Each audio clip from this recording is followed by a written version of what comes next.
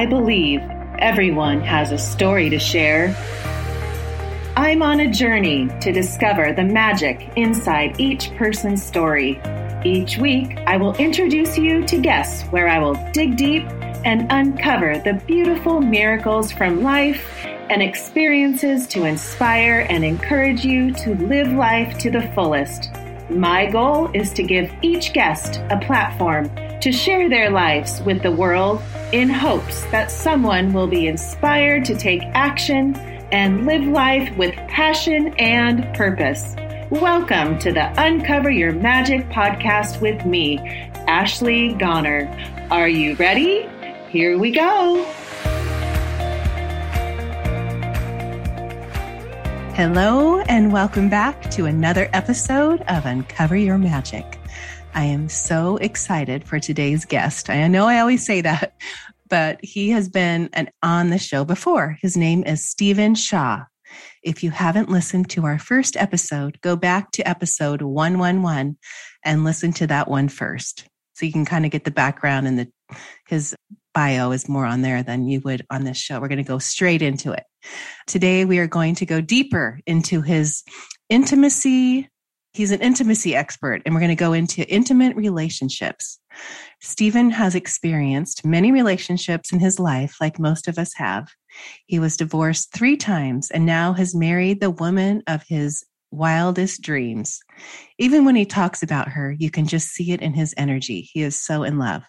That's the kind of love we all can have, and he is the one to show us the way. He's created a course we will talk about called the Intimacy Blueprint. For any of you out there just skating by, living in a mediocre relationship or marriage, you must listen today to Stephen. He really knows how to deepen the love and intimacy in any relationship. I know you are all going to get so much from this episode. Remember to message me or screenshot this episode and tag me on Instagram. I love hearing from you. It really means the world to me. Putting these episodes out each week is something so precious to me. And the guests I choose to share with you all have deep meaning in my life, which is why I feel so deeply about this podcast and using it as a tool to spread this knowledge so we can all get on this magic carpet ride we call life.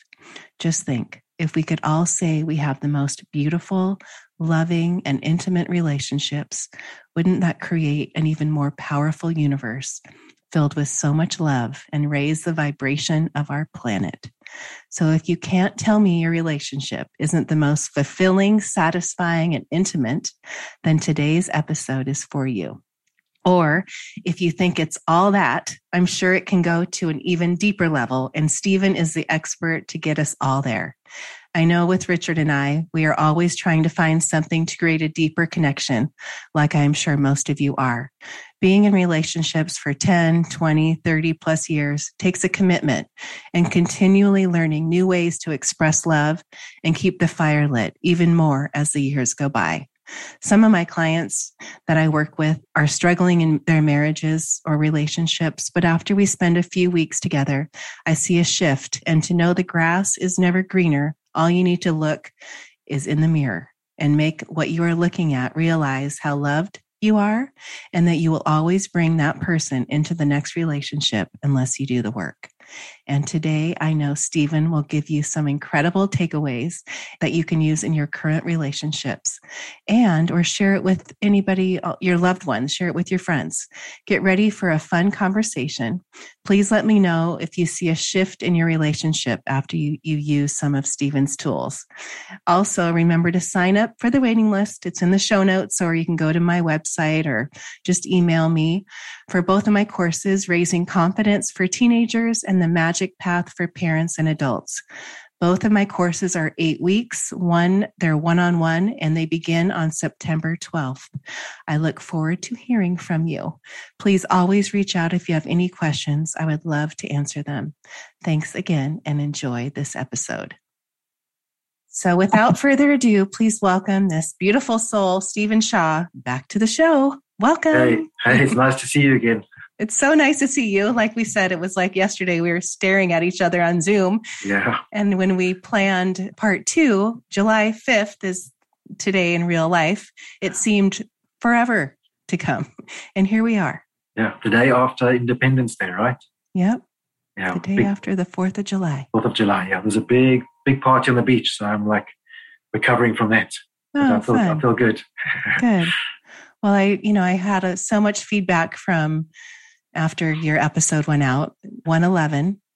So if anyone hasn't listened to that, I would listen to that first before today's episode, because we're not going to go deep into his background. I'd like to kind of move forward because there's so much to explore and learn from him. When I think of even what their takeaways were, I was like, oh, it was just so fascinating. It's so fun when you meet somebody and then it's like all these people are like, oh my gosh, Stephen, oh my gosh, Ashley, can we go up to LA? Can we have our sessions? How do we meet him? So it was just so fun because I know you're, new from doing your long journey of 10 years or so of this, what do you call it? Seeking the answers in life. Seeking the answers in life. And now you're here to share what you learned. Just a quick thing. If anybody wants to contact me, they can just go through Facebook. There's a message button, and I always respond to messages. So okay. I'm available. Yeah, you always do. I love that. Anyway. Okay, so today in the intro, because I feel like your new thing on your website since we met is your intimacy blueprint.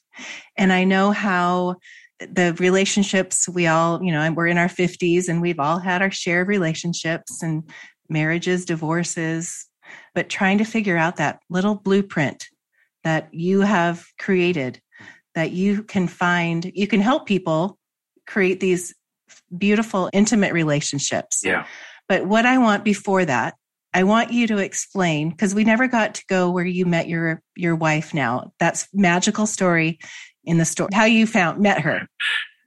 Well, I was talking about this yesterday on the beach with some friends of mine, and it's interesting because many of your relationships you have, especially as you get up to, say, in your 50s, you look back and you can see that relationships that maybe were painful and some were good, but each one is like a stepping stone, is teaching you things. And when you have a relationship, sometimes we carry anger or regrets or not forgiving people because of things we've been through. But if you can look back, you can see that each person was teaching you something about, where you need to make a change, for example, in your own emotional state or your self-love, or they were even teaching you about what you don't want.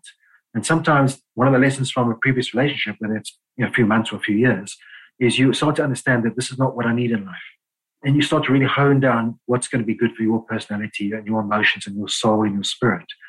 So I met my wife now, maybe 3 years ago, I guess. And it was one of those magical things because she had a profound spiritual experience delving into the source and immersing in profound self-love. And that changed so much of her background and her history and her childhood and everything she'd been through. So she'd already had that experience 3 or 4 years ago. And I'd had a very similar experience also a few years prior to that. I call it the I Am experience, which I wrote about in my first book, which is called I Am. And it really is when you merge into the source, and there's certain ways that can happen. But when that happens, it profoundly changes you. And you're going to keep on working on stuff inside of you, but it gives you a massive boost to jump up in life. So I come to the point when I've been through plenty of difficult relationships, but I'm grateful for them. Each one was teaching me. Each one was, I was learning something from, where I could shift and change and what I really want in life, what I don't. So it's a funny story because I have a really good friend in Venice, and I was with my friend, and it was just one of those funny things where that day there was a really big argument between us, it was really strange. When I look back, I thought I can see why it happened now. And if I hadn't had that argument and then said to myself, I'm just not dealing with this today, I don't know what's going on. Why is all this stuff coming up, suddenly this drama from her side? And I then walked away and said, I'm going to go get myself a bar of chocolate. That's my go-to, dark chocolate. If I'm feeling like I've been a bit stressed or a bit sad or whatever it is, I'll go get some dark chocolate. I just walked down to this health food store called Erewhon, a well-known store in Los Angeles. They sell high-end foods, organic, this and whatever. It's a really beautiful store. And I walked into the store and I walked into the kombucha rack. I was drinking a lot of kombucha then. I got down quite low because it was the bottom shelf. And I was looking at the kombucha I wanted, right? And the one I chose, which is interesting too, was called Mystic Mango, right? Mm. I'm looking at the kombucha and I start to feel the energy field change. I get emotional, like, wow. Like, I do, like my heart's like, wow, it's like tearful because it was a beautiful thing. I didn't see her, right? I just felt her energy coming. I could feel this golden white glowing energy. I was like, wow, like, who is this? Huh. And then she moved in next to me and she was looking for a kombucha as well. So I'm surprised I'm so emotional. I know, you're making me too. Because it's a beautiful thing, like, I mean, wow. I mean, we're both in our 50s, and it's profound to have this experience late in life in a way, because a lot of us in our 50s, we get jaded or bitter or tired or disappointed or feel like we never get what we want in life, especially relationships. But anyway, so because I'm super clairvoyant and I'm happy my whole life, but it's obviously from a 10-year journey in Tibet and Peru, it became radically enhanced. So basically, I'm looking at the kombucha, holding Mystic Mango, and I feel this profound energy field next to me. And I've just sat there for a while, just feeling this, like feeling into her. It was beautiful, beautiful energy field. So full of love and light. It was amazing. Then I look over and she's holding a kombucha called Guava Goddess. Now, that's important because I sort of looked at her and said, look, I know you don't know me, but I would love to just get to know you. I mean, would you mind just walking down to the beach because it's right nearby? And she should have looked at me like, it was a bit strange, and she was a bit cautious. But then after a while, she said, okay, let's do it. So we took our kombucha and some fruit and whatever. We just walked down to the beach, and we spent probably 4 or 5 hours sitting on the beach just talking in the middle of the day. And like, it was incredible. What your spirit feels for someone, which is very important. Intuition, clairvoyance, whatever, everyone's got intuition. But that's one of the lessons that I learned, is not to look at someone physically, because a lot of things we do in our 20s and 30s is chasing sexy, handsome, six-pack, wide shoulders, great curves. All this. And I understand that because it's part of us. It's designed by nature to mate. Nature's brilliant like that. It pushes you to mate, right? There's certain unconscious things happening and pheromones and sexual chemistry happening. And that's useful to procreate, but it's not always useful for what you really need on the inside, right? Which is deep, profound love and connection. Anyway, so that's the short story. And later on, of course, which is quite interesting, she started calling me Mystic, and I started calling her Goddess, which is kind of interesting how we have this kombucha. So there's a whole lot of interesting threads running around, and she's definitely a goddess. She's absolutely an incredible woman. I don't want to talk about it too much on the podcast. It's not going to serve too many people, but the message for me is when you get to a point in life where you start to become more attuned to things that really count, things that are going to really fulfill you, you'll start to attract into your life the right people, whether it's business or a romantic partner. And the problem is many of us are skewed by things like social media, magazines, all these different things that tell us what we should be looking for in a person, instead of thinking about what's truly mattering in life, what really is important. I always say to people, if you want to live your life effectively, then look back on your life as if you're dying right now. You've got a few days to live. And ask yourself, what made your life worthwhile? You might only find 10 things in your life. Some people might not find, just 1 or 2 things. But you look back and find, what really made my life worthwhile? What were the things that made me feel fulfilled? What were the joyful highlights in my life? The profound memories. And once you start to isolate those, you start to realize what really is important, what makes your life matter, and then how to move forward. So that's an important lesson. And my wife and I have a profound spiritual, emotional relationship. And I want to be clear about something as well, because I'm a tantric master, because I learned Tantra for about 7 years. And we have a really good sex life. So if anybody's thinking, it's all about spirit and emotion, of course it's not. Sex is important, and there's a whole lot of things there that are important to think about. But in terms of priority, it's first looking for the right spirit and the right heart, and then everything else can sort of flow. And also, generally speaking, your sex life will be incredible if you have a radical spiritual emotional connection. Now, people don't get that. There's so much of this swipe left and swipe right these days, and hooking up with people. And there's a few things we can talk about there. We mentioned, I remember last time, about the base chakra. Right. Very important. And we can touch on that again. But, there's nothing wrong with looking at somebody, that's attractive or you're sexually attracted to. But if you are deeply spiritually connected and emotionally connected, it changes how things are in the bedroom too. So you have Right. profound sexual experiences because you're open and emotional and connected. And that can lead us into Tantra, which is a whole different subject matter. When you say that when you were at the kombucha at the store and you had done the self-love work, and so had she, explain that. Like, because I feel like when you look at it from a higher perspective and you see your life, and now all of a sudden she's coming into your energy, you're attracting her because of the way your self-love, what you've found in your journey and what she has, and it's like a magnet. That's true. I think there's a few things to think about. The one side is, for me, the whole of life is about spirit and love.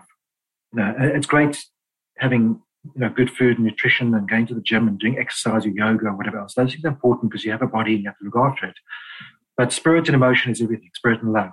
So when I wrote the Intimacy Blueprint, which is a webinar I've run live for many years, but now I've put it online so people can access it at any time they want. It's all pre-recorded. The one aspect in terms of love is learning how to love yourself more. And the very first module in the Intimacy Blueprint is all these exercises showing you how to have deeper and deeper self-love. That's the one aspect. The other side is the spiritual aspect. And that's also important because you must work on self-love. It's crucial for every part of your life, and especially going into any kind of intimate relationship. But also there's a soul aspect too. And you have to understand your soul's made decisions before you even incarnated on this earth. It said, I want to learn certain things. I want to meet certain people. And when you look back on your life, you can see that some people you met, even though it was very uncomfortable, and maybe you had one of those tumultuous kind of relationships, it's like, oh my God, it's crazy times, right? But somebody you may have said, I want them back in my life because of something we did in a previous life. I need to sort of solve some things and work things out. So sometimes as a soul, and I know it's hard to see as a normal human being, hopefully through meditation or intuition, you can feel these things out. I believe everyone has a strong sense feeling in their heart and their third eye. It's understanding as well, like, what was the script you decided on? Now, I know because of my abilities that Cheyenne, who's the most incredible woman and my soulmate, my true love, I also know that we were meant to meet later in life, that we both had to go through different lessons, get some karmic stuff sorted out, go back to a couple of relationships from previous lifetimes that weren't resolved properly, and then all that stuff's done, and now we could meet in our 50s. That's the soul contract. So, there's various aspects here. Part of it is recognizing what the soul was doing for all these years, and what it wanted to learn, and the other side is definitely working on self-love. So it culminates perfectly, but also the souls are orchestrating things. And you're surrounded all the time by these beautiful guardian spirits of love and light. All of us are. They're always trying to whisper in our ears and steer us in the right direction. And they're also coordinating your life in terms of who's coming across your path, who you're meeting. So there's so many, I want to say there's just one straight answer, but of course it's not. There's sort of multiple aspects of this. Right. But if I had to summarize it simply, if we focus on spirit, including intuition, and we focus on love, deep, profound love, as best we can, we will attract more and more what we want in our life in terms of beautiful intimacy and happiness and joy and fulfillment. Yeah. Right. When you talk about soul contracts, because I've studied that for many, many years. And I understand, like, when you look at her, Cheyenne, so in past lives, I'm sure you've done past life regressions where you've seen her. Yeah. You had to heal things in the past with her before you could meet her? Well, the past life relationships have often been from 2 or 3 relationships I've had prior to Cheyenne. Like say, for example, there's somebody who had a previous life with, and you were both soldiers, or you were both samurais or something. You meet that person again, and you haven't resolved this conflict and this aggression. And sometimes you get into a relationship that seems so full of conflict and aggression. You're like, what is going on in this place? And then you realize that it's almost like 2 enemies have to come together and learn to love each other.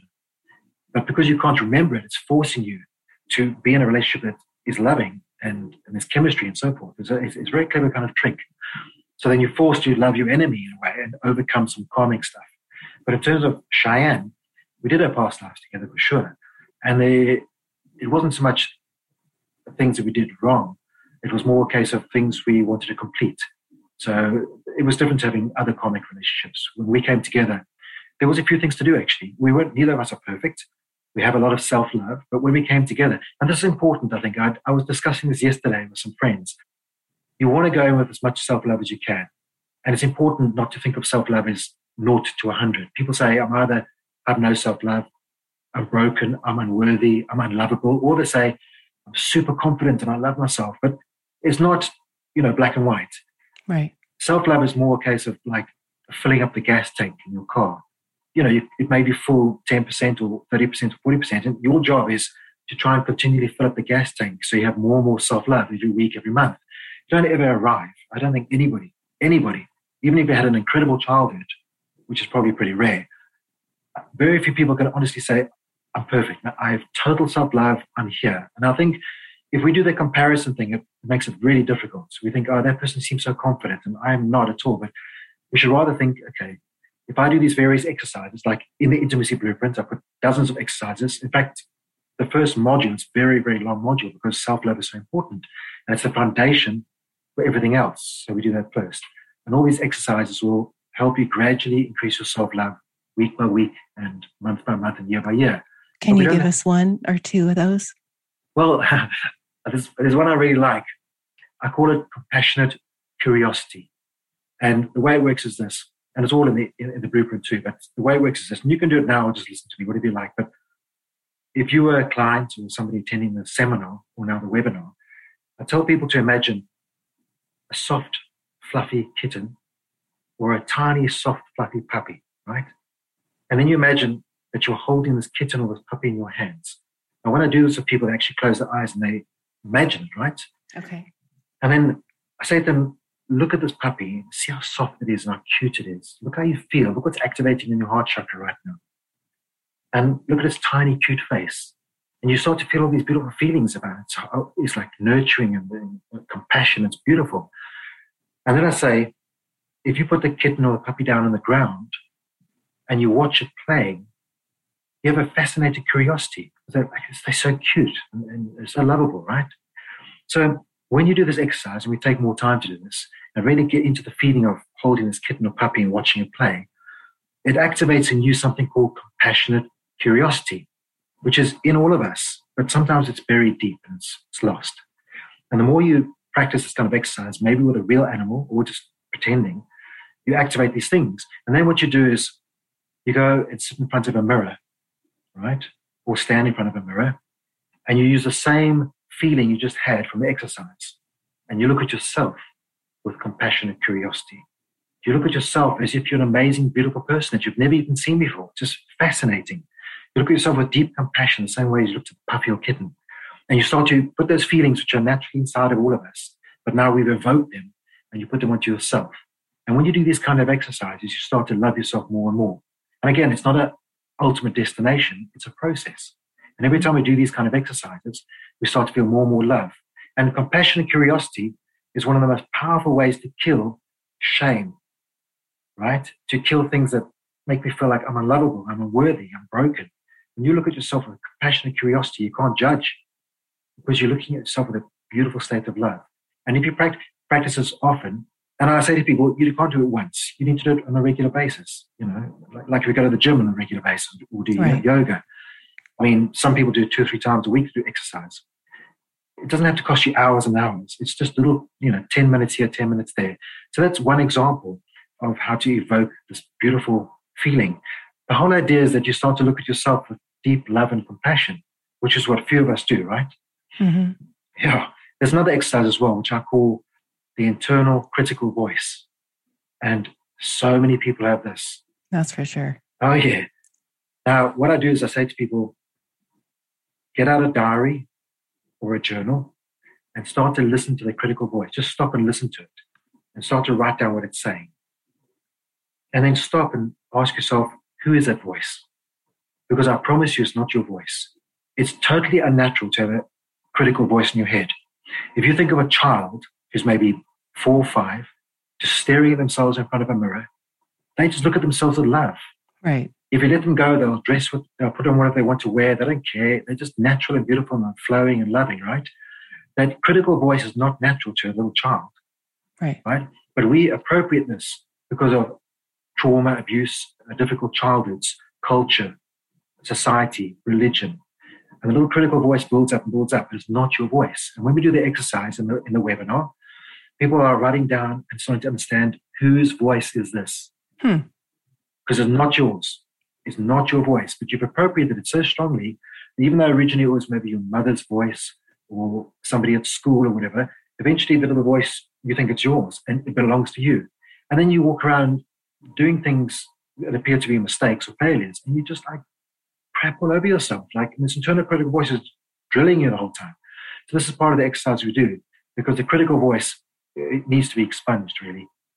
It must be expunged. Yes. And again, it's a process. No? Right. But once we identify whose voice it is and where it comes from, and we practice different exercises, we can get rid of the voice and go back to the pure state.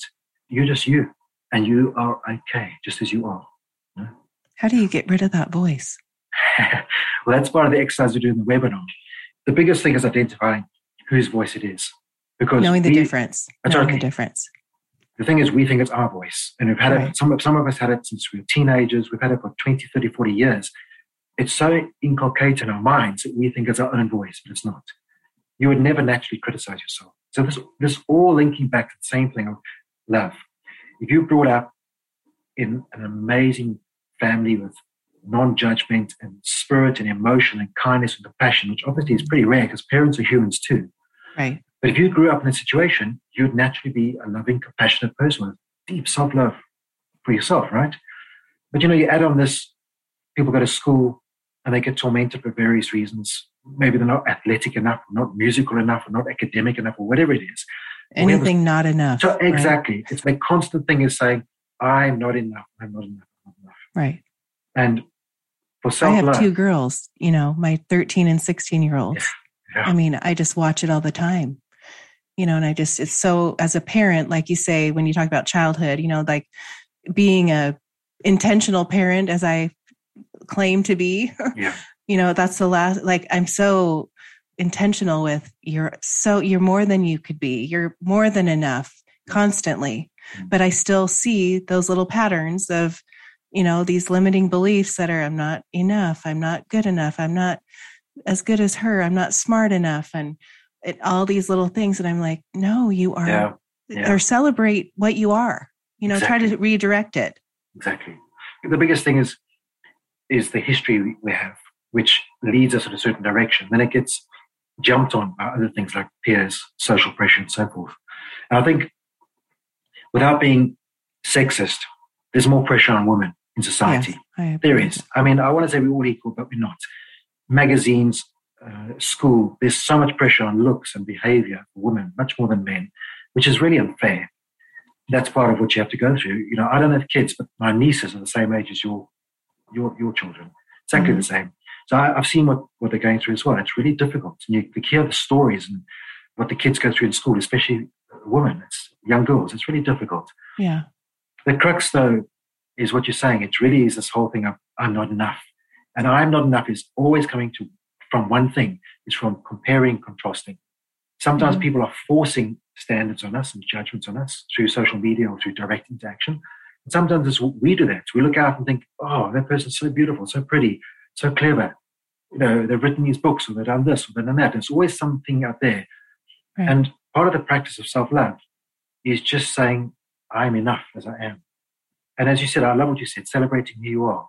And I know it's difficult when you're going through stuff in school, especially for young girls. It's really difficult. But it's part of self-love is discovering who you truly are. We pretty much know who you are from a young age. We like to think we discover more as we go along, but actually a lot of us is set in stone really early on. If you do a psychometric test on a child who's maybe 10, 11, or 15, that pretty much tells you exactly who the person is and who they'll be for life. Huh. Because, for example, there's 8... What's a test called? Psychometric. Psychometric. Psychologists can do that. There's dozens of psychometric tests, and there's certain ones that are more powerful than other ones. Psychometric test tells you your talents, your style of thinking, your style of learning, your personality type, like if you're more introverted or extroverted. Huh. And once you understand, like, oh, this is me, then you can stop worrying about other people. Because let's take me for an example. My wife is exactly the same. Introversion is a psychological term that people think, in terms of lay people, they think it means being shy, but it's not. Introversion simply means that you recharge your energy, your emotional, psychological energy, by being alone. That's how you recharge your energy. So an introvert needs regular time alone, like reading a book or just meditating or just sitting on the couch, to recharge their emotions and their psychological energy. An extrovert recharges their energy by being with other people. They're very different kind of people. No one's a pure extrovert or introvert. It's on a spectrum or a scale, right? A sliding scale. So my wife and I, which is actually important to be well matched in this, we are a little bit more introverted than extroverted, right? So that means we love having time by ourselves, being together and not socializing all the time. But when we get out, we have a great time because we're not totally introverts. So yesterday we were having a great time for hours with different friends and whatever. And then that'll do us now for, a good week or two. Right. Because we're more introverted. Now, there's a few messages in that. First thing is that you understand who you are. And if you do a psychometric test, you'll discover that you are introverted or extroverted. And they'll tell you that when you're 15. You don't have to wait till 30 or 40. You kind of need to know these things early. And when you understand who you are and how you're profiled, your mind, body, soul, everything like that, you can start to do this. I own every aspect of me. I own it, right? That's a powerful word. Ownership is not just saying I'm accepting it, because accepting is the first step, I think. Is okay, I accept this about me, I accept this personality trait, I accept my body. But if you own it, that's different. So I'm owning who I am now, right? So my body, okay, I mean superb health and fitness and whatever else, but my body is 55 now, and I have to practice acceptance that as a 55-year-old guy, you better have a good nose trimmer and an ear trimmer because you've got hairs growing out of strange places when you get in the 50s, right? That may be a small example, but you've got to accept it, right? But, because, yes. But as a woman at 53, basically the same age, I was reading this excerpt of a book the other day saying, as important as your childhood and your adolescence are, so is growing old, and to embrace it and accept it. Totally. And so many people, I included, is so hard on myself. I can't look in the mirror and just go, oh my gosh, I love you. But I understand that. But it's something that I work on. But knowing that it is growing older, it's just like flipping that switch in your mind going, I'm okay. I'm 53. I'm not the 20-year-old that was wearing the bikini. Exactly. Absolutely. Look, Shine and I discuss this a lot. I live on the beach. You can't see what I'm looking at now, but wide lounge windows are looking straight onto the beach. And out here, especially yesterday on July 4, there's tons of 20, 30-year-olds in thongs and guys with muscles and playing volleyball. And part of our discussion, and understand, we are very spiritually evolved, deep into self-love and intimacy, but we also accepting the fact we're growing older too. And we have to look out the window and realize we don't have that vitality anymore. We're both really healthy. We exercise, really big on nutrition. But if anybody's out there who's in their 50s or even 40s, you have to accept that no matter how much exercise you do, no matter your nutrition, your body is going to wear and tear. It's just a fact. You can't stop getting some new wrinkles, things changing, somebody, your joints, whatever's happening, things are going to age. That's just the way it is. Now, that's an important lesson because you and I may be sitting here thinking, okay, we're getting older, we have to accept different parts of what's happening to us. Maybe we don't look as, vivacious anymore, for example. But you also have to understand that a lot of people in their 20s and 30s are battling with exactly the same thing. They don't realize how much vitality they have, how much youth they have, how much vibrancy. If they knew, they would be celebrating all the time. Wow, my 20s are amazing. My 30s are amazing. My vitality is amazing. Right. But the truth is, tons of people, especially women, in their 20s are struggling with the same issues.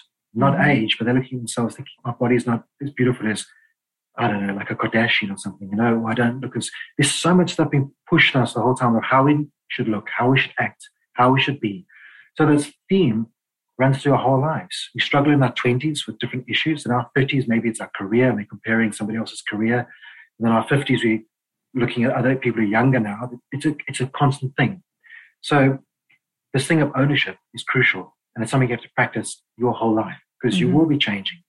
And God forbid we have an accident. But, if you can't deal with aging, what happens if you get hit by a car? Like people who lose a limb or come back from a war zone. They have to deal with a whole range of other kind of acceptances and ownership. Let's quickly backpedal on something. If you do a psychometric test, you'll learn some profound things. For example, there's 8 types of intelligence.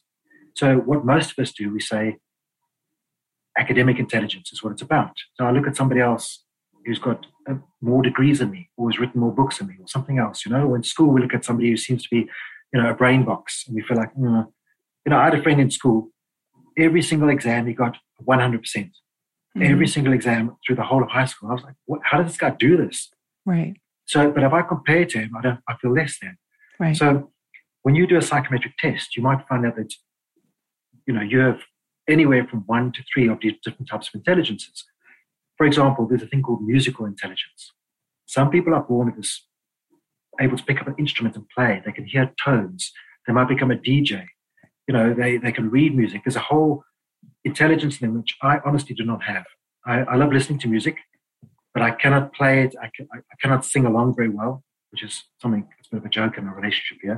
So it's like, don't sing.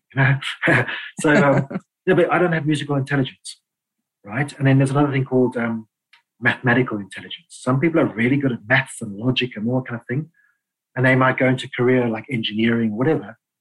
Some of us are not so much. I mean, I can do maths and use the calculator. No, not me. Exactly. So, the thing is, so I don't want to compare myself to somebody who's got athletic intelligence. So if you look at someone like Dwayne Johnson, Rock, he's got athletic intelligence. If you look at his genes, his father was a wrestler. If you look at where people come from, if you had done a psychometric test, you'd say he's athletically intelligent. That's his dominance because of genetics and brain wiring. So if I compare myself now to Dwayne Johnson, I'm going to feel really bad, right? Because his body is, okay, depending what you like, but his body is insane, right? And so are many other athletes and basketball players. So once we understand that there's athletic intelligence, musical intelligence, mathematical intelligence, there's a spiritual intelligence. People are more intuitive and helping people. There's a social intelligence. There's 8 types of intelligence, which I wrote about in my book called Heart Song, to help people understand, so people can understand like how they profile, what they're about. When you understand like which intelligence you are, you can stop comparing yourself to other people. Right. Because maybe you and I are very spiritually and socially intelligent. So let's like celebrate that and own that. So this is awesome. It's who I am. I don't have to compare myself to these super athletes, these, MMA fighters and action movie stars, which a lot of young guys do, right? Right. And I don't want to compare myself to someone who's a musical genius. I mean, I love watching musicians. Fantastic. Right. But I'll just appreciate them from afar, knowing I can never do that. Mm-hmm. It's okay. So again, like your type of intelligence, your level of introversion, extroversion, your body type, all these kind of things. When you understand who you are, body, mind, and soul, you can practice accepting and owning that from a young age, in your 20s, in your 30s, your whole life. Oh, that would be a dream to me for my girls, to know that they are who they are. They are perfect. And I always say, like, for example, grades. One struggles more than the other on math. Yeah. And, I can't get down on you because I wasn't good at math. So you can't compare yourself to that 100% person. Exactly. And it's okay. Or it might take you a little bit more tutoring or just a little bit harder to get to that than that girl that gets 100 every day. That's the thing about really discovering who you are, mentally, emotionally, spiritually, your talents, your gifts, your intelligence, discovering that and then owning that. Yes. And being who you are. And from a young age, I think we do evolve in life in terms of, say, intimacy skills and life skills. That's a natural evolution. But in terms of who you are, it's pretty much set really early in life. Whether it's because, the first 3 to 5 years of your life is set because of emotional things from your childhood. Mm-hmm. The first 3 to 5 years of your life mold you incredibly in terms of your emotions. But there's other things that will manifest in your teens, because your teens, you're going through a whole lot of restructuring of your brain and puberty and so forth. And puberty often only ends in your early 20s. People don't know that. People think, puberty is 18, 19. But actually, your brain only stops forming all these radical changes somewhere around 23, 24, maybe 25. Which is why I always say to people, don't make any massive life decisions like getting married before you're 25, because you're still going through a lot of changes. I always say that. Exactly. Yes. So, I think, I wrote the book Heart, Song, and Purpose, which helps you discover all of who you are, these different aspects. But the shortcut, instead of buying a book that costs, $7, is you can go and do a psychometric test with a psychologist. That'll cost you a little bit more than $7, but it gives you a thorough assessment of who you are.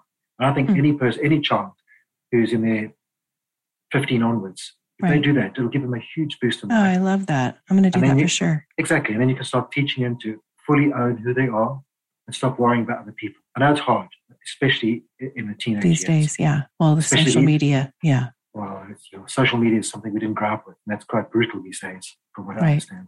Yeah, I can't. Yeah, it's a whole different ball game than how we were raised. But when you talk about, we come into this world with all whatever our baggage. You know how you talk about the hot air balloon and the sandbags and how you have to drop that to have this relationship that's going to be floating in the hot air balloon. Yeah. Because, I have clients that have these sandbags that they just won't let go of. And that's why I get so passionate about helping kids, because I want those sandbags to be cut so quickly, or I don't even want to have this. I know the sandbags are inevitable. That's why we came with the sandbags. That's why we are human. But how do you, as the intimacy, I think of you as the intimacy expert. Well, I actually do that exact thing about these sandbags and the hot air balloon. There's a lot of exercises in the webinar for that. That's probably a huge thing. I've tried to extract the best of all my life experiences, including the tantric experiences and traveling around the world. But I try to focus the whole thing in terms of intimacy. And before I answer your question, the reason I've created the Intimacy Blueprint is because I started to understand that although all of us want to do what we love in life, earn money doing something we're passionate about, that gives us a certain level of fulfillment. Mm-hmm. My life experience showed me that, for me, example, writing 12 books that are bestsellers and traveling the world and living this incredible life, right? So fulfilling, so amazing. But I was actually lonely the whole time. And a friend of mine yesterday who met me in Peru with the shamans 12 years ago, he reminded me yesterday that, you're an amazing guy, your clairvoyance and skill sets, but I remember that you were alone. You felt lonely, even when I was in a relationship. So I realized that fulfillment comes first and foremost from intimacy, from connections. So yes, we do have to look after our bodies. We do need nutrition, exercise, and we do need to do what we love for a job if we can, or at least a hobby. But 80% of your fulfillment comes from relationships. And for me, it's partly a male thing, because women are much more connecting generally in terms of relationships. And it's partly because I was driven to achieve these things, and partly because I lost my mother early in life and she had bipolar disorder. I tended to focus completely on achieving things and the spiritual life, and I neglected the love aspect. And I can tell you now that from where I'm sitting now, as much as I am deeply grateful to have written 12 best-selling books and travel the world, my deepest fulfillment comes from my relationship and my relationships with friends. And this intimacy is so important. I tell people, and it's in the webinar too, that human beings are primed for intimacy, belonging, and connection. It's in us. It's primed in our brains, in our hearts, in our spirits. Every single person is primed for that, barring a few exceptional psychopaths, maybe, right? Mm-hmm. Yeah. But because we're primed in this way, if we do not get the right kind of belonging, connection, and intimacy, which is romantic and friends and so forth, and having a tribe, if we don't get that, we start to question life. We start to become anxious. Depression increases when you don't have your intimacy needs fulfilled. Right. In fact, the majority of all anxiety and depression comes from a lack of intimacy, which actually is incredible. It kind of blew my mind when I discovered that. There's a lot of research about that. So what people do is when they have anxiety, depression, they run around self-medicating or taking drugs or overeating or shopping and doing whatever else they do. The truth is, apart from a few neurological issues that could be causing anxiety, depression, the majority of all anxiety, depression is because you're not connected up strongly with other people in a deep, intimate kind of way. So part of the course I've written is not just about self-love, which is crucial, and dropping your baggage, which is crucial. And that's a big job. There's no doubt about that. But it's also learning how to create this deep, intimate connection with other people. And we will never have radical fulfillment unless we learn how to connect deeply with other people. And a lot of times we don't just get anxious and depressed. We start questioning life. People say life has no meaning, there's no purpose. And they start to go down this black hole. And that is, again, because of lack of intimacy. So intimacy, for me, is the number one thing in life. Spirit is important, absolutely. Prayer, meditation, whatever your form of spirituality is. Some people, it's religion. But if you don't have intimacy, you're going to struggle with everything in life. You'll question spirituality. You'll question the meaning of life. You'll question everything. And you'll go down a rabbit hole of anxiety and depression for sure. So although the first part of the intimacy blueprint is teaching how to have profound self-love, and there's tons of exercise for that, but it's important. The second aspect is learning how to surrender, to open yourself up, to take risks, to be authentic and vulnerable. So one of the great things about talking to you on this podcast, and obviously there's many people talking to me on podcasts, when I'm connecting to you, you have not just a beautiful spirit and a heart, but when we're talking, you're willing to be authentic and real and vulnerable. And that creates a really great connection between us, which I can feel. I know you can feel too. Yes. It's something profound. It's almost indefinable, partly spiritual, partly heart connecting. Mm-hmm. But it creates, and the more we have, whether it's a romantic relationship or friends, like a tribe. So like, I feel like you're part of my tribe and you're part of my tribe. Yeah. I love that. So when we have more people around us, even if it's only 5 or 10 people, they all have the same kind of beautiful spirit, authenticity, vulnerability, taking the risk of saying, hey, this is who I am. That's how we get more and more of this profound feeling of fulfillment and joy. Right. But that links back to knowing who you are. Because when you have the strength of understanding, this is my personality, this is my intelligence types, this is my body, this is my mind, and I'm going to own that, I now have the confidence to take more risks of sharing it with other people. So I'm going to open up the layers, drop my boundaries, my energy field. I'm going to say, look, here I am, look at me. I'm going to look at you. Mm-hmm. You know, yesterday, I spent hours on the beach, then we went to a friend around the corner here, and our whole house was lit up with beautiful flashing lights, and the music was on. And I could see that one friend was a little bit away from everyone else. So I went over to her and I said to her, show me your favorite song. Show me your soul, right? And then she put a song on and she became a different person. Because I was saying, I'm going to see who you truly are now. I'm going to dance to your music. I'm going to listen to you. And all of us just came around and just hugged her, like a group hug, and said, hey, this is beautiful. Show us who you are. So we want to encourage people to take the risks of saying, show me your essence. Not a thing of, I'm never good enough. I'll never be good enough. I'm not lovable. Because all of that is a lie. You are who you are from a young age, and you need to learn to celebrate that and own that and share it with other people. Mm-hmm. When we do that, we create this beautiful intimacy and connection and a deep, fulfilled life, which is the whole point of everything. That's pretty much what the intimacy blueprint's all about. Yeah. When you and Cheyenne have a disconnect, how do you reconnect? We don't disconnect. You don't? We don't. And this comes down to a number of things. And again, this is all covered in the intimacy blueprint. It runs in a very particular sequence from self-love into core values and so forth. So part of knowing yourself and understanding who you are and what you want is something I call core values.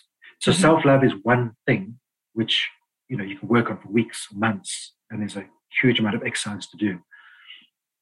The other thing is crucial, and I call this a foundation of relationships. First, self-love, and then core values. Now, core values are kind of a mysterious word. When you say to people, what are values? They're not really sure. But values are your principles, your beliefs. It's a thing that's woven deep in the fabric of your soul, the thing that drives you, and it defines how you feel about yourself and how you act with other people. So your values are important, and you need to know your values. And you need to learn to choose the right kind of values. And I do that in the webinar.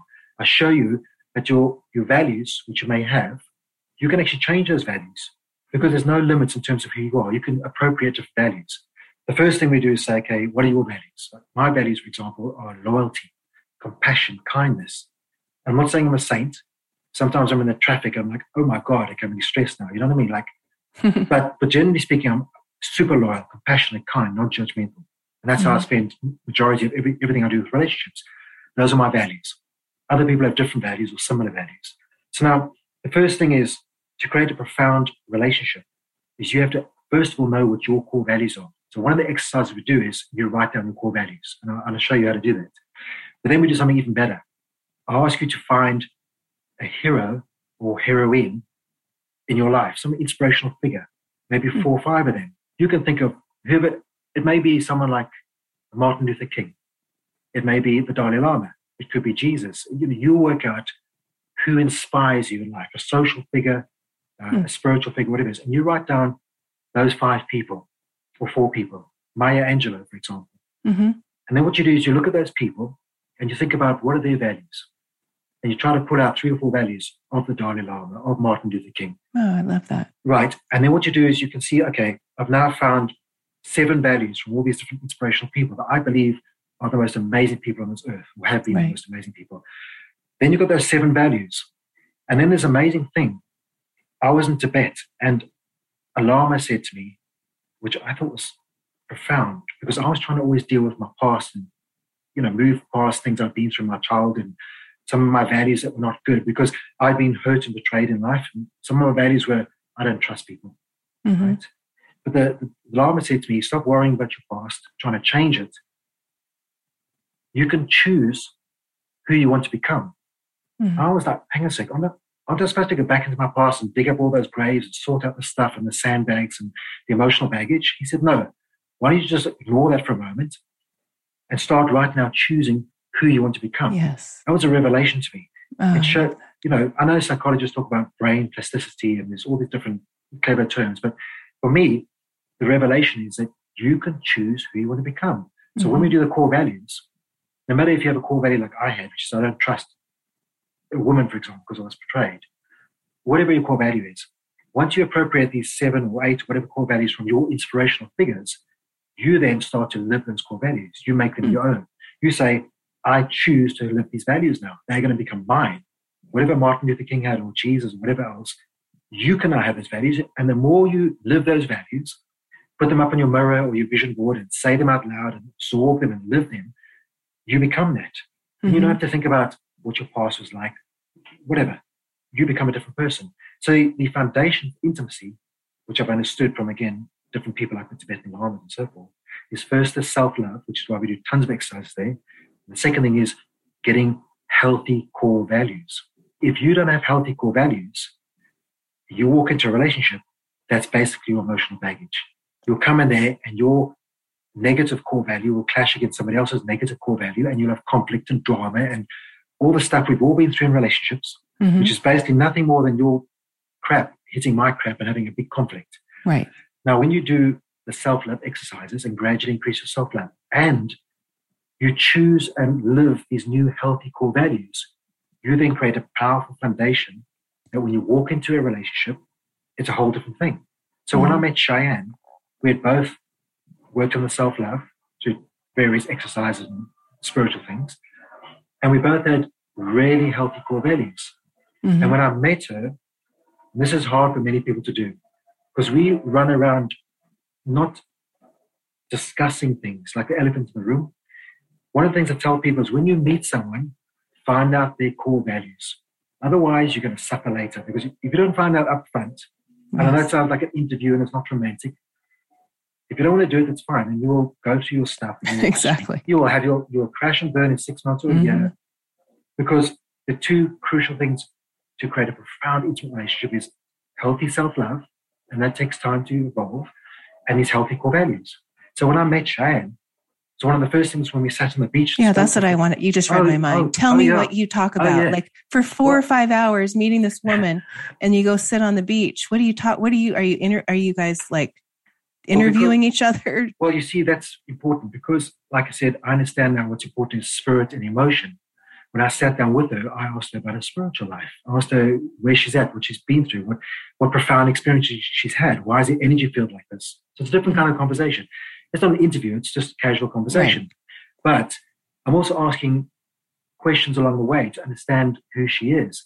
Now, I think if you're into swiping left and right and having sexual hookups, and if that's your style at the moment, or you're in your 20s, that's fine. If that's your thing, do that. But if you want to have a deep, fulfilling, profound relationship, without all the drama and the stress that we've all been through, you need to find out the other person's core values. If you don't, it's at your peril. So I sat down on the beach and I told Cheyenne, see, one of the ways you get people to tell you things is tell them about you first. Risk it. So I said to her, listen, your energy field's amazing. You seem to be radiating this pure, beautiful love. And that's what I was looking for. And I said to her, I want you to know that, I know we're just talking, but I want you to know that I'm looking for something deep and profound. And I want you to know that my core values is loyalty, compassion, and kindness, fundamentally. That prompted her then to say to me, the number one value for me is loyalty. And I was like, wow. And I understand, like, I was married at 21, and betrayed. It was a long time ago, but you don't forget these things, right? Right. And a couple of times in subsequent relationships, I could see there was something I wasn't happy about, and I suspected something, and I walked away. The first time I meet Cheyenne on the beach, maybe it was up in the second or third hour, she just said to me, one of my core values is absolute loyalty to my romantic partner, my friends. And I thought, wow, that's important to me. Other people, maybe not. I bet that no one wants to go into a relationship with someone who's not loyal. And loyalty is not just sexual loyalty, it's emotional loyalty too. You don't want to have somebody where sometimes you need to vent to your girlfriends or your friends about stuff in your relationship. That's understandable. You've got to vent somehow. But there's certain boundaries where you don't share sacred things in your relationship. Certain things are sacred, whether it's your sexual life or whatever it may be, you keep those things sacred. So the reason why our relationship is drama-free, stress-free, and we never disconnect is because, first of all, the self-love aspect, and the second thing is we both have these healthy core values. It's critical. If you find out someone's got 5 amazing core values, but one not so good one, that's the problem in the relationship. That's going to come up and rear its ugly head sooner or later. And if it's a really bad core value, it's going to destroy your relationship, guaranteed. Now, for me, the core values is your emotional baggage. So that is why in the second module in the webinar, we spend a lot of time, as I said, choosing inspirational values and appropriating them and living them. Because if you want to have a profound, intimate, radically connected relationship without the drama and arguments and the stress and the ego and one person storming off and somebody else shouting and screaming, and we've all been through that, it comes down to those 2 things, building a foundation. And I always say to people that building a profound relationship is like building a house. If you build a house on a weak foundation or no foundation, guaranteed the house will collapse. Maybe it takes a few weeks or months. And most of us, I would say 90% of everyone on the planet has no idea how to build a solid foundation for a relationship, which is why the absolute majority of all relationships crash and burn in weeks or months or a couple of years. And that leaves us jaded and bitter and sad, and we all the baggage that comes from another broken relationship. And then we also do the thing that's even worse. It's my fault. I'm not lovable. And we reinforce all that nonsense inside of our own minds. The internal critical voice jumps up. So when we lose a profound relationship, whether it's 2 or 3 or 4 years, it causes even more damage and even more emotional baggage. So what we need to do is stop everything and go back to building the right foundation. And that is why 40% of the webinar is all about self-love and healthy core values. Because if you don't have those right, you'll never make it. Ever. That's the foundation for relationships. So that kind of answers your question in a roundabout kind of way. Yeah. So when you talk about the clients that you've had, that 70% of marriages end in divorce. For sure. Yeah. So you're telling me the people that are the other 30% have their core values in line, their self-love. They can figure out how to get to where you and Cheyenne are. They have that potential. I think there's a small group of people who are lucky enough to have had an incredible childhood or found a way to get their self-love up to a good percentage. Remember, it's a percentage game. We're not going to be 100%. And they've also, again, through good social presence, good friends, and good tribe members, which we discussed last time, the crucialness of having the right friends around you and the right tribe. It's huge. Right. That can put someone in a place where they have a lot of self-love and healthy core values. And they meet somebody again. See, the trick is you have to have the right self-love and healthy core values, and you have to meet someone who's got self-love and healthy core values. And that's hard to get right. Now, I want you to think about something else. That it's true, 70% of marriages and cohabiting end in divorce. Painful divorce, all the baggage and stuff that comes with it, and the harm to children sometimes. Right. It's sad, it's painful. The other 30%, we're not saying they're in a happy marriage. Many people are just enduring things, right, for the sake of children, or they live their own lives. And a lot of people having affairs, either openly or secretly, and that's how they sort of cope with their marriage. They get their kick somewhere else, or their emotional needs met somewhere else, and tolerate their marriage. So the statistic is a tricky one. We don't know really how many people are truly, truly profoundly, deeply happy like Cheyenne and I are. I would wager probably only 10% of people really. It's pretty rare. So instead of thinking about what's out there, we have to think of a strategy for ourselves. So apart from the self-love foundation issue and the healthy core values, a foundation issue, there's the linking up to the other person. So you get yourself right first as much as you can. sometimes it means you have to walk away from a marriage or a relationship and get yourself right. Mm-hmm. Unfortunately, or you take a space, separate, go and work on your self-love and your healthy core values, and then come back again. The thing is, when you meet someone or you're in an existing relationship, both of you are going to have to change your core values. You have to, because if they're not right, you're going to have conflict forever. Right. And therapy and marriage counseling is nothing more than identifying that baggage, those wounds, right. the values that are unhealthy. So when you meet someone, and I know it's not romantic, and I apologize to all the listeners, but find a way to understand that person's core values. Look at their social media. I mean, you can see what people are about on social media. Look at how they talk on social media, what kind of posts they're doing. If you can, talk to some of their friends. If you're in a party and you know a lot of people and you have mutual friends, try and casually find out what the person's values are. Rather do that now, even though it's uncomfortable, but later on you pay the price and have another destructive relationship. Yes. Now, there's one more thing I'd like to think about. The foundation is self-love and healthy core values. And when you meet someone else, make sure they have healthy core values too. There's also a thing called matching, which is something that there are some horribly destructive myths when it comes to relationships. And one of them is a thing you see in movies, romantic novels. It's this famous line called opposites attract. Mm-hmm. All the research in psychology and relationships says that it's exactly the opposite. Similarities attract. Mm-hmm. So apart from self-love and healthy core values, when you meet someone, you want to try and see how similar they are to you in terms of their values, fundamentally, because values are the core issue of who we are. So you need to make sure that when you meet someone, they're similar to you in many ways. And so one of the exercises I teach people is make sure when you meet someone, they are as similar to you as possible, not identical. That's boring, right? I mean, Cheyenne has a different way of thinking about things, which I find incredibly useful because I can get locked in. I mean, I'm very good at solving problems, but once in a while she comes up with something I would never have dreamed of. So you need that kind of different, brain profile, way of looking at things. That's important. But in terms of matching, you want to make sure that you have very similar core values. Now, here's an example. Let's say you meet someone and you have a core value of being deeply spiritual. Mm-hmm. And you meet that person and they're deeply spiritual. So you can check that. But if that person is very, very religious Christian and you're a very religious Hindu, you're going to have problems. Mm-hmm. So you might have healthy core values, but they don't match. It's not going to work. You see this on TV programs where they have these romantic meetups, and you can see it's not going to work. Mm-hmm. Just stop right there. If you're deeply religious this way and that person's deeply religious, end it. I agree. And please, time. Whoever's listening who knows who I'm talking talking about, please listen to Stephen, because I've been saying that. I have a client right now that's dealing with that.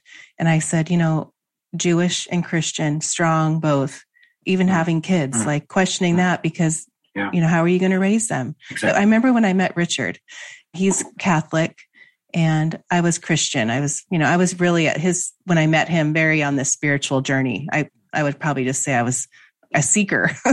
I don't know if I'd put a label on it, but so that was something that I had to say, like, that's a deal breaker. As much as I adore you and think we have all these amazing things in common and we want a family and we have similar core values, that would be a deal breaker. We'd have to come to an agreement with that.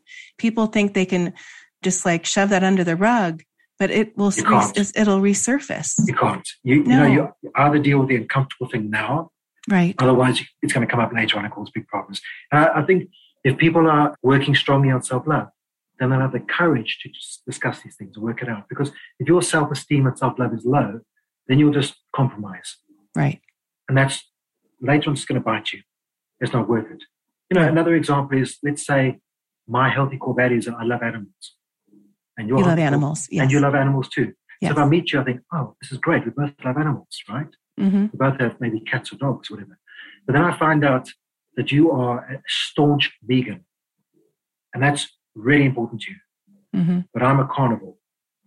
And then we have to start thinking about things. It might not be a big deal, but if you live with a vegan and you're a carnivore, you're frying steaks in the house, that's going to become a real issue if someone's a staunch vegan, especially because of ideological issues as opposed to health issues. Right. So again, that's a small example, but these are all the same things. When you meet someone, it's not just establishing their healthy core values, it's make sure you match up. And as I mentioned earlier, introversion, extroversion, right? Another thing people never deal with if you are an introvert, like a really strong introvert, and you love spending time by yourself at home, cozy, reading a book, your partner's a huge extrovert who wants to get out 5 days a week, be with their friends, partying. Later on, you're going to wonder what's going on. Why am I alone at home the whole time while he's outside with his friends 5 nights a week? So that's, again, discussing the matching thing. Make sure you're very similar in terms of introversion, extroversion. Okay, I want to tell you something before the story that just came up. Richard and I were out, it's the weekend, 4th of July, we were talking, and he had listened to a podcast that really brought him to a place where he thought, gosh, when I met you, I really realized that if I don't shift my life, I'll lose you. He was on what you just described, the friend. I was like, I had a business. I came home to my dogs. He wasn't an animal lover at the time. He said he had dogs growing up, but there were certain things people said, well, Richard doesn't like dogs. Well, forget that. That's not going to work. But he was explaining this to me 2 days ago. I realized that if I didn't shift my core values, is really what he was saying, but indirectly, I would have lost you. And I now looking at me, because I was 35 years old or 36, and I had so much self-love, and I knew I was enough finally. I said, I am going to stand so strong on my values and own it. All that you're saying, I understand what you're saying now, because I look back at my life and I never did that up until this moment at 35. That's such a beautiful thing. And that's why, as I said, the first step in any kind of intimacy situation is working on self-love. Because exactly that. If you have a lot of self-love, it doesn't have to be 100, but if you're really working on self-love, you'll have the courage to uncover these things and to talk about these things and work things out to make sure that you don't compromise and get a deal breaker situation. Too many people think a deal breaker is, say, for example, someone who's violent or abusive. You think, okay, the person's hit me once, I walk away, done. And most people would do that. That's a deal breaker. But deal breakers are very subtle things. If you were someone, for example, who constantly criticizes, every single day criticizes you, that's also a form of abuse and violence. I call that the death of 1,000 cuts, because it slowly erodes you with scratch marks throughout your aura and your mind. And if you have enough self-love, you'll say to the person, either you stop that, right, or I'm walking away. And that's what I think is beautiful. When you said your self-love was enough to say, I know what a deal breaker is, and I don't want to compromise. So the biggest thing for intimacy, I think, is people have a lack of knowledge and understanding in terms of destructive myths like opposites attract. They don't understand the healthy core values. There's a huge lack of knowledge in terms of intimacy, which is why most of us go through these awful relationships, and we struggle and shout and scream and walk away and argue, and it's really sad and it hurts us. So all the secrets and tools that I've garnered throughout all these years from various amazing teachers and my own life experience is now in the Intimacy Blueprint. And it's there for people to attend at their own pace, because it's all pre-recorded. They can stop and start the videos anytime they want. They can do whatever they like. And in fact, for a limited time only, I'm offering a free intimacy coaching session for everyone who wants to do a webinar. So I will do a proper, at least an hour long with them, sometimes longer, before they even start the webinar, which I think is a nice boost and a nice way to connect. Yeah. Yes. So I'm just trying to help. I love it. We see how quick our hour out. I love talking to you. It's so fun. I do too. Yeah. It's like we could just continue. I know there'll be more, but just even today thinking, I've already done my Stephen Shaw. I love everything about you. I don't know what is going to come from today. And here we go. It was amazing. Well, I was the same. I did no preparation for this. I knew with you, we would just flow and would go with the Spirit showed us and follow our heart chakras, Right. Yes. So it's a beautiful thing. I really appreciate talking to you. And it's wonderful to know that the two of us in this kind of discussion are affecting people's lives. Mm-hmm. Even if it's one or two people, just think, that's a good idea. Core values or self-love. All these things can help the world get better and better and more beautiful. Yes. So yes. I love what you're doing. I don't have my own podcast, so I think it's awesome what you're doing, because you're reaching out and helping change people's lives through what you're doing. Yeah, I love doing. I love it. Just meeting people like you. I just can't share you enough. Well, I think I told you this last time. I'm not sure, but I call you a lighthouse. I feel like you're shining your light so bright and bringing more wisdom and love into this world. It's like a lighthouse shining its light and showing the ships how to come in, the boats. I think it's beautiful. We need more lighthouses in the world. You radiate. This is, again, knowing who you are and having the courage to be fully who you are and expressing that. And that is the lighthouse. You're saying to people, here I am, here's the love, here's the wisdom. Let's do it. Let's hold hands and make this life work together. Yes. Amen to that. Yeah. Oh, thank you. And we can find you. The website is I Am Stephen Shaw. It's STEPHEN. And the website's got all the 12 books, Intimacy Blueprint webinar, and everything's on the website. Yeah. And you go out to the website, you can watch the webinar, like the intro to it. Oh, so good point. I put a free masterclass on the... Masterclass, yes. That's right. It's free masterclass there. I think it's, 35 minutes or something. And it gives people a lot of tips and tools. And if they like that, they can also have a free intimacy session with me on Zoom. And then they can sign up for the webinar. So, it's profoundly changed people's lives. And I have so many people coming back and saying, if only I'd known this in my 20s or 30s, if I understood the foundation, like the core values, these are all the things people don't know. So I've given them tons of tools and everything I need to make beautiful, intimate, fulfilling life. And it is beautiful. As I said earlier in the podcast, the greatest and most fulfilling thing in my life is my marriage. Mm-hmm. I never would have said that before, my 20s, 30s, 40s. I didn't know it could be like this. But when you have these tools and you understand how it works, you get insane fulfillment from your relationship. It's a beautiful thing in every way, emotionally. And also, I just want to say this as well. I'm not perfect, nor is Cheyenne. But what's great is where there's still a couple of little things, we're growing together. Mm-hmm. And when you hold your partner in what I call the sacred space, which I teach in the webinar, you hold your partner in that non-judgmental, compassionate, sacred space. It allows him to blossom and bloom, and any little bits and pieces that are still left over, they grow past it. They let it go. It's a beautiful thing, and you can grow together. So, even when I met you the first time, just the way your whole energy shifts when you talk about her. Yeah. And just the light in your eyes and their smile and everything just really shows you like you found that. Oh, you just found your soulmate, your absolutely love. And as I said to a few people on the beach yesterday that were single, I said to them, when I'm sharing all this stuff, whether it's Intimacy Blueprint or sharing my life and everything I've been through, it's about inspiration. And this is what you're doing as well. I'm not saying to people like, wow, I'm making a lot of money or I've got a great relationship or whatever else is going on. It's shining that light. So people can say to themselves, okay, I want that too. How do I get it? Right. So, and that's what we do. We don't worry about compare and contrast. We're saying, here, I'm showing you what I've got, showing you what is possible, whether it's in your 40s or 50s or whatever. This can happen for me.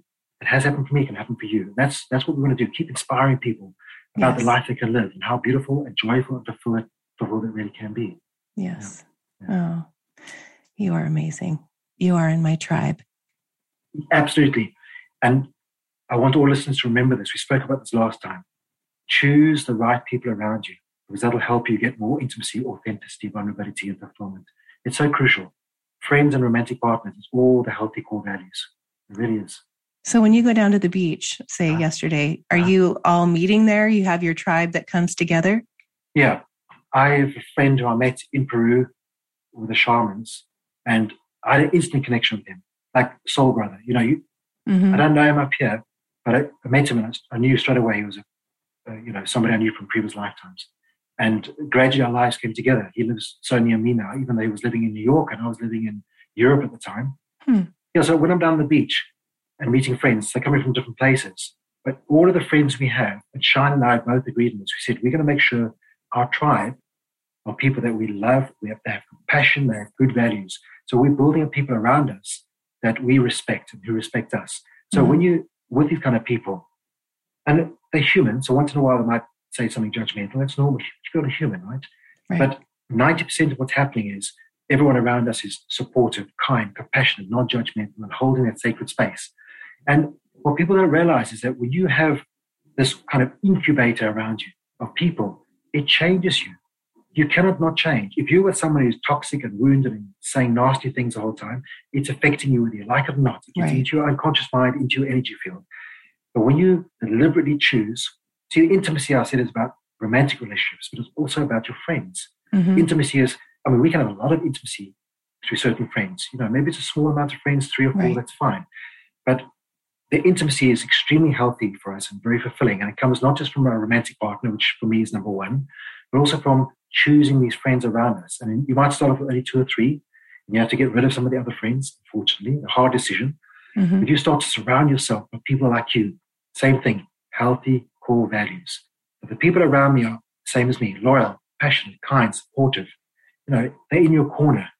Right. That has a profound effect in your life, not in terms of you achieving things in life, going places, building up your self-esteem, building up your self-belief, right? Mm-hmm. Which a lot of people suffer from, but also the deep connection and fulfillment. So it is coming from romantic relationships and your friends. As a mom, watching what the girls go through and try, right now, teenagers are really focused on friends, being with friends. Yeah. And they don't have that because they don't have the same core values. And I try to explain that it's not a bad thing. It's just your values are different. You don't align with that. Exactly. So when you're not surrounded and you're not in those groups where all your friends are meeting and you're not invited, they don't connect with you. So you're not invited. It's not a bad thing. Your core values don't align with them. Exactly. And it's almost like an energetic, I was trying to explain it to Presley, like they just know it innately. They just don't invite you because they know that what they do probably wouldn't be in alignment with what you want to do. Exactly. I mean, there's a little bit of an extra thing here because the girl aspect is a lot of social things. It's really difficult. I've seen that with my nieces. Very difficult. Mm-hmm. But also, although every single person, as soon as possible, I'd say from 14 years old, should start learning about core values, everything you're saying, everything I'm teaching you in terms of intimacy. There's one little difficulty, and that is puberty. There's so many changes going on in terms of brain wiring and hormones that the poor teenager is almost like changing constantly on a weekly, a monthly basis.